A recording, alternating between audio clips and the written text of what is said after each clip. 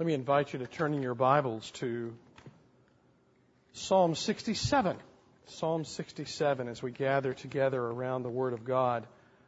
As you're turning, let me say a couple of things. One is that we give thanks to the Lord for the blessing that He has been giving in this place. He's been adding to our numbers. The elders have heard testimonies today by way of joining commissions, and we've added 5 new communing members.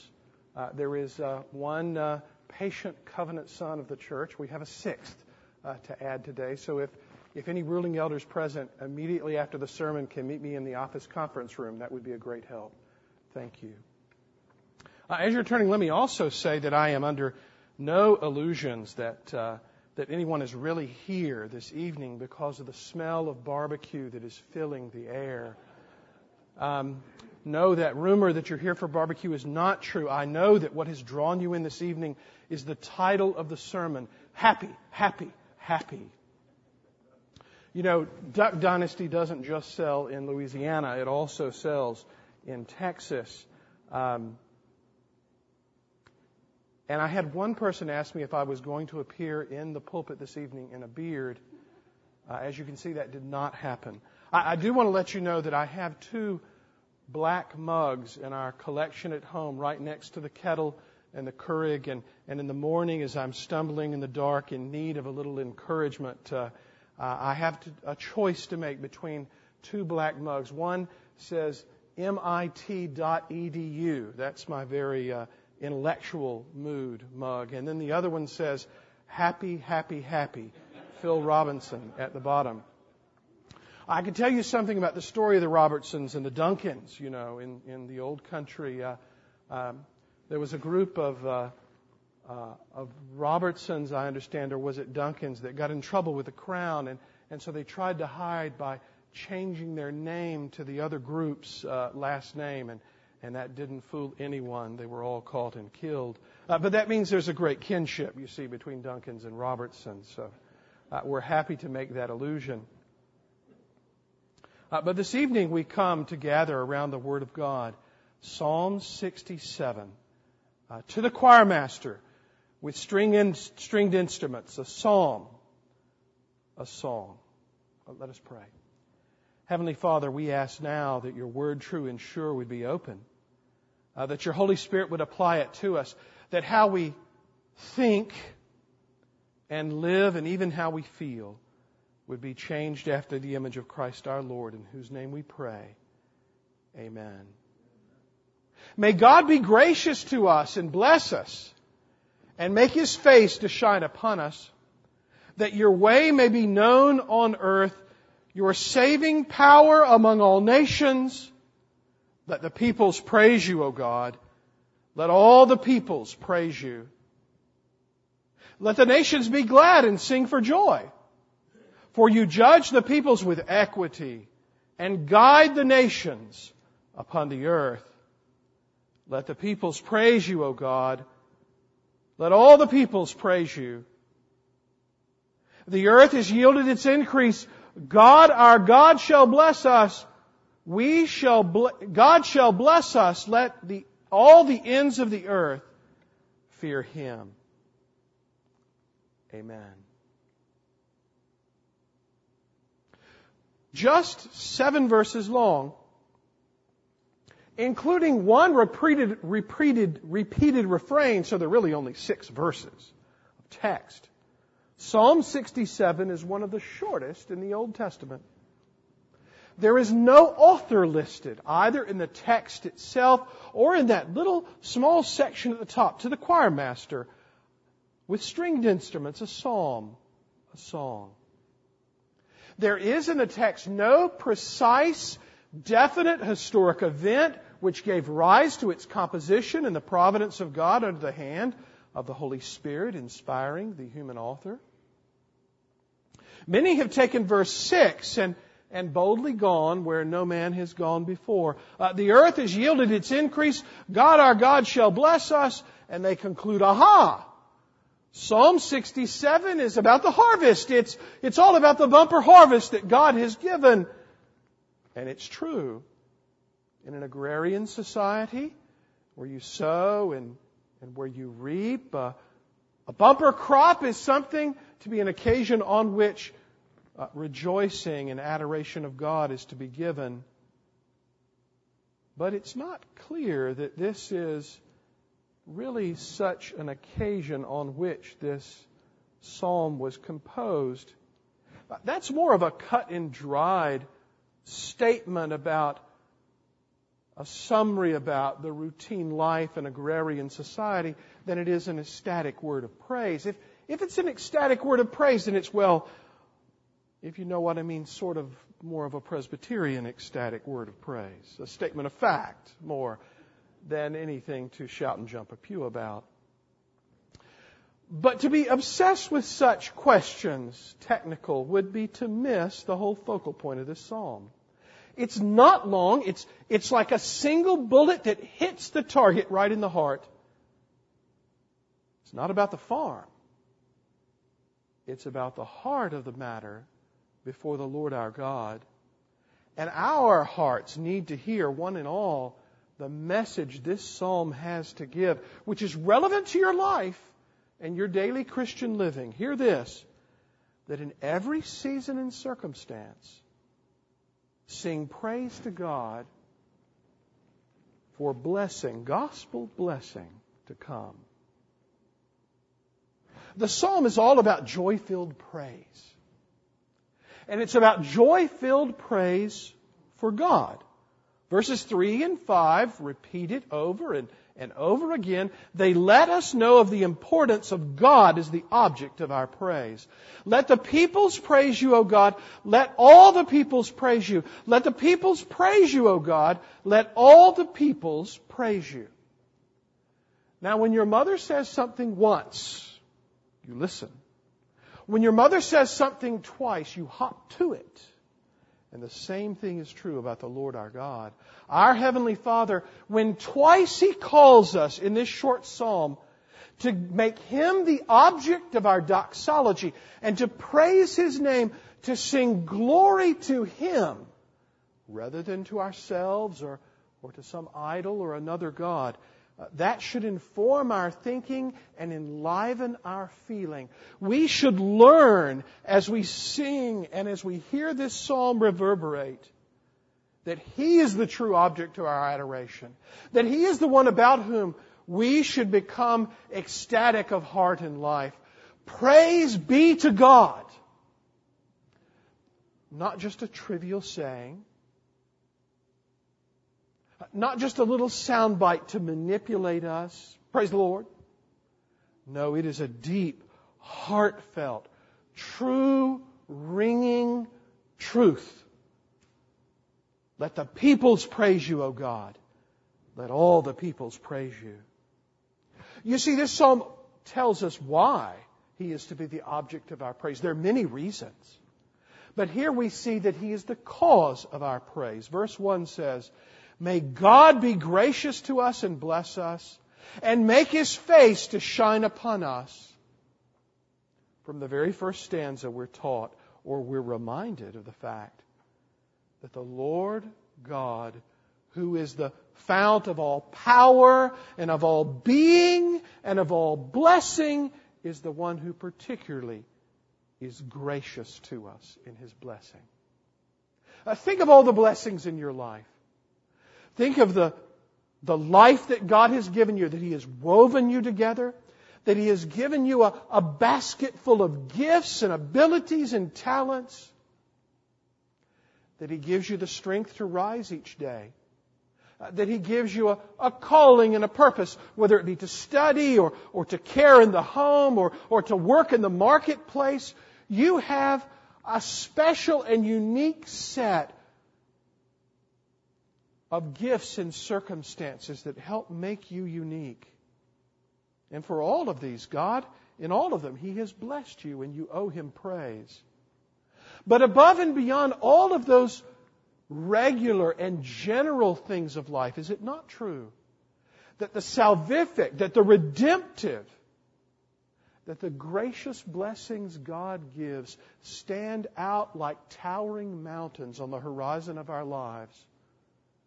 God doesn't just give you breath, He gives you a Savior. God doesn't just give you talents and a calling in life.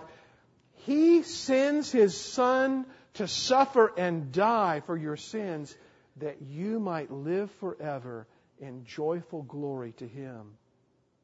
Oh, God is the object of our praise, but He is the cause of it, and it's rooted in His gracious nature. It's rooted in who He is in and of Himself and who He is also truly to us in Christ Jesus. He is our saving God and our gracious God, and that prompts praise in response. And the psalm goes on to tell us that one aspect of His graciousness that manifests itself in covenant love, His covenant is the fount of praise in our hearts and lives.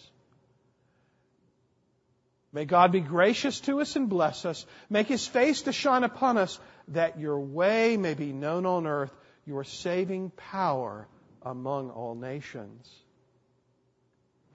You know, when you live in Houston, Texas, or particularly in Katy, it's fairly easy at times to get lost.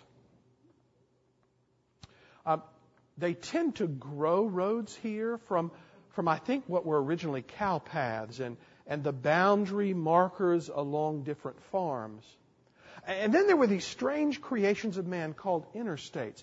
And they have these weave back and parallel roads. You know, you think you're on something that has 4 lanes and you realize, oh, that's just half of it. And there are 4 over there. And then there are these frontage roads. And then you go under the road to get back and get to the other side.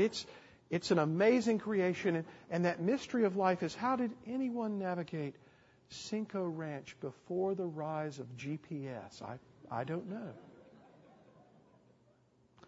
We are finite creatures and our ways are mysterious things enough, but God is infinite, eternal, and unchangeable. God, His way, is something that is amazing and breathtaking to us. How is it that God would set His love upon a sinner like you or me?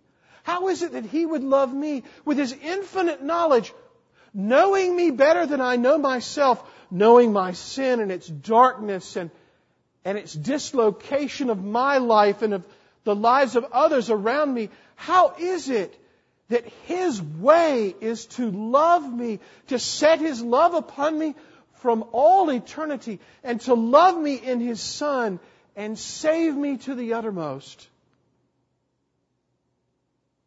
This language in verse 2 about the way of God being known, that is to see the trace not of where the cows have wandered or where the fast cars go. It's to see the line and the channel of God's covenant love through our lives.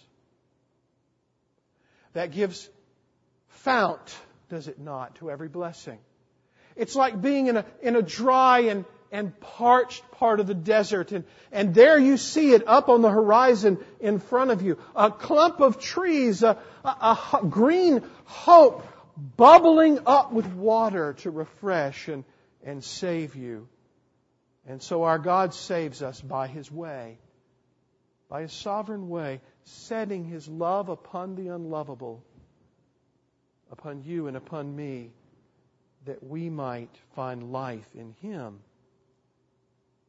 And so what comes in a response, just as in response to the stream or to that watering hole is growth and life and hope, so too God's covenant and His covenant love is the fount of praise that flows, filling our life and flowing out to all others around us.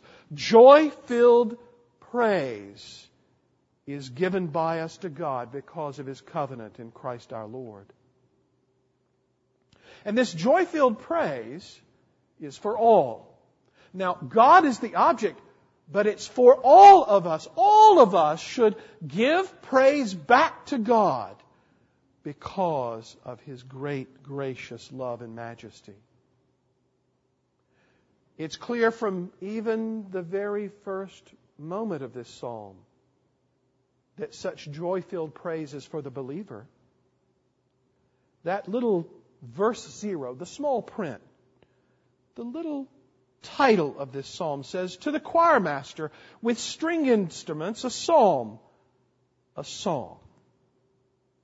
Now, on some other occasion, we'll get into the technical language of a psalm versus a song and why you repeat that and why that notation would be there. But notice it's for the choir master on stringed instruments.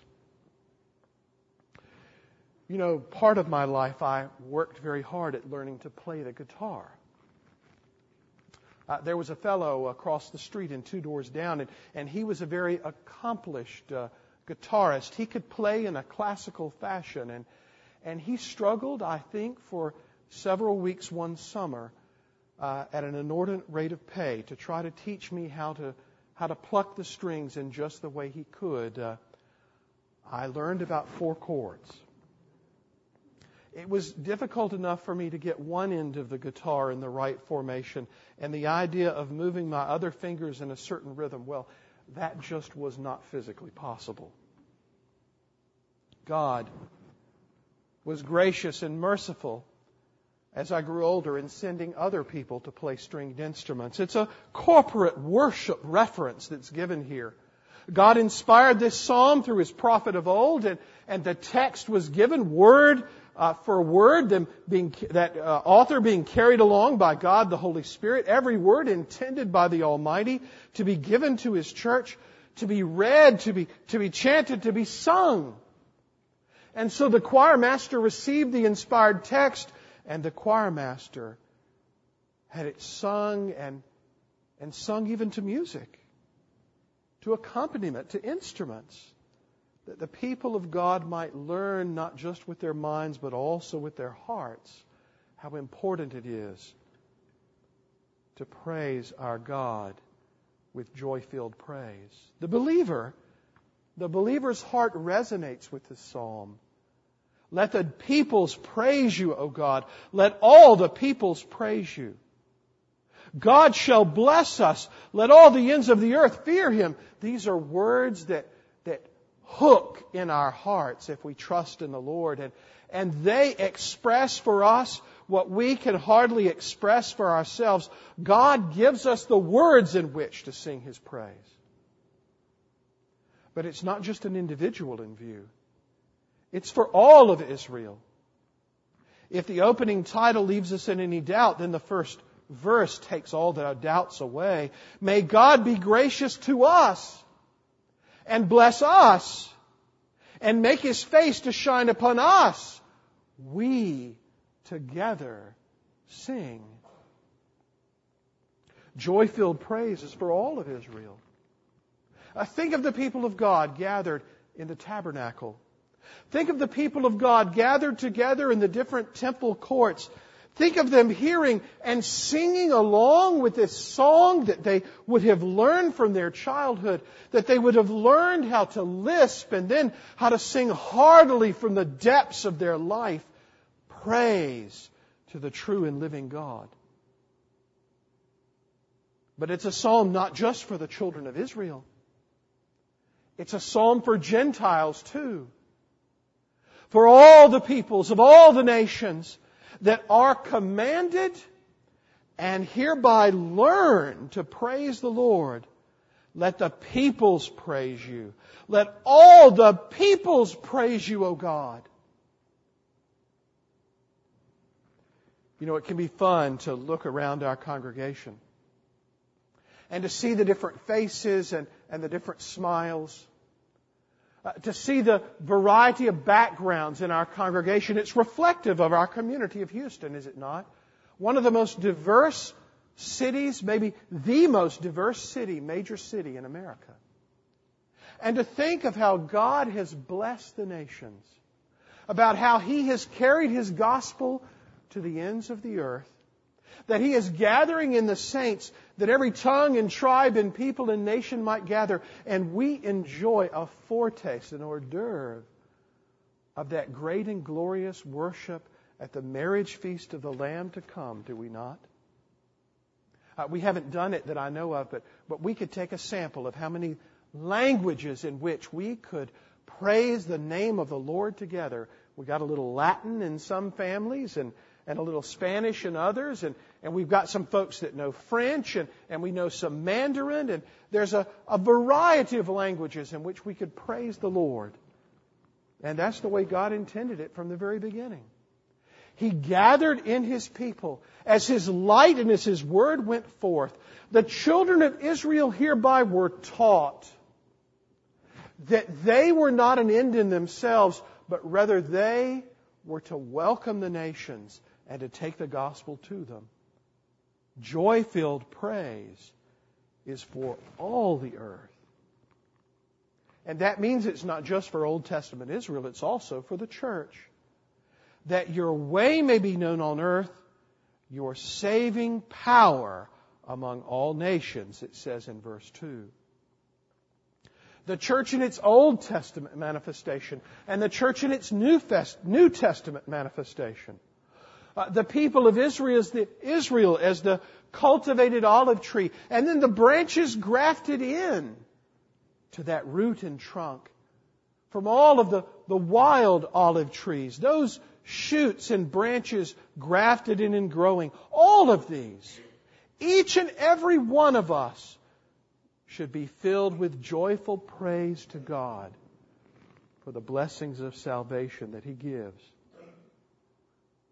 And here also the psalmist teaches us what is perhaps the most difficult lesson for all of us to take on board, but one of the most important, and that is that joy-filled praise is for all time.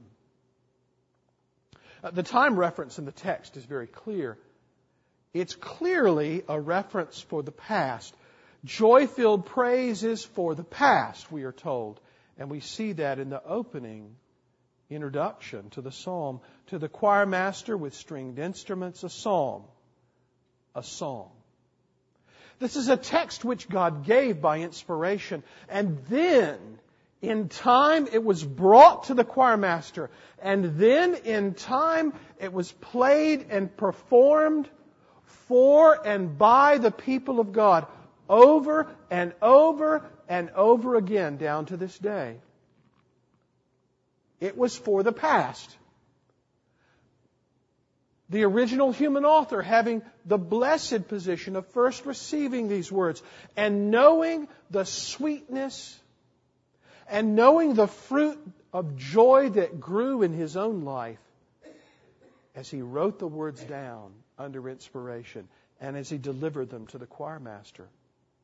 And for the position in which we sing them today, we look back upon the saints of old, other believers before us in the New Testament and in the churchly age, but also in the Old Testament as well.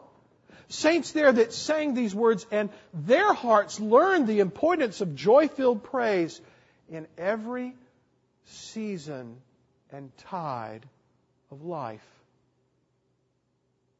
They're little ones, learning to list these words and sing them from the lap. Young people, as they grow up, having been taught these words by their mothers as they helped with household chores, by their fathers as they went and tilled the ground, they learn to give joy-filled praise to God in every stage of life. And those that are older, who show us how to live well and how to die well, God uses these words to bless and inform every stage of our Christian living. And the text here also tells us that we should be repeating these words with very present reality and importance in our own lives. The psalm begins, "May God be gracious to us and bless us and make His face to shine upon us." It's a plea for present blessing and an affirmation of sure expectation of it. But it's also a word for the future. We sing it and look forward to God's blessing to come. It's a word of joy-filled praise for the future time. In verse 4, "Let the nations be glad and sing for joy.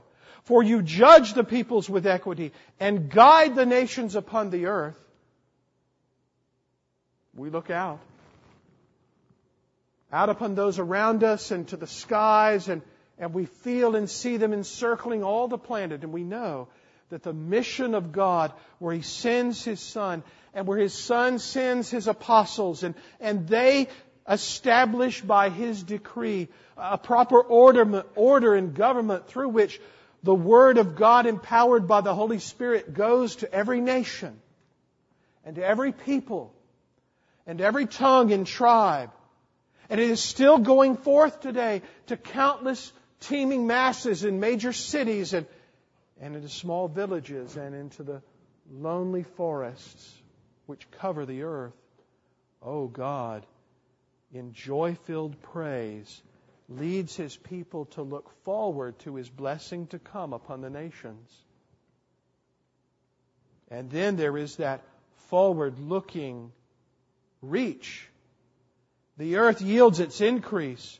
God our God shall bless us. God shall bless us. Let all the earth fear Him. And so the psalmist lifts our hearts and teaches us to hope in Him with joy through thick and thin and in every circumstance of life. And so, my friends, Psalm 67 calls us to lift up our eyes and our hearts and our voices in praise to God. For each and every one of us to be filled with praise for Him, that we can have a sure and firm confidence, and also a bubbling and a welling up of joy that He alone can give, as we see and as we watch and as even we are used as He rolls His blessings forward and covers all the earth. Let us pray.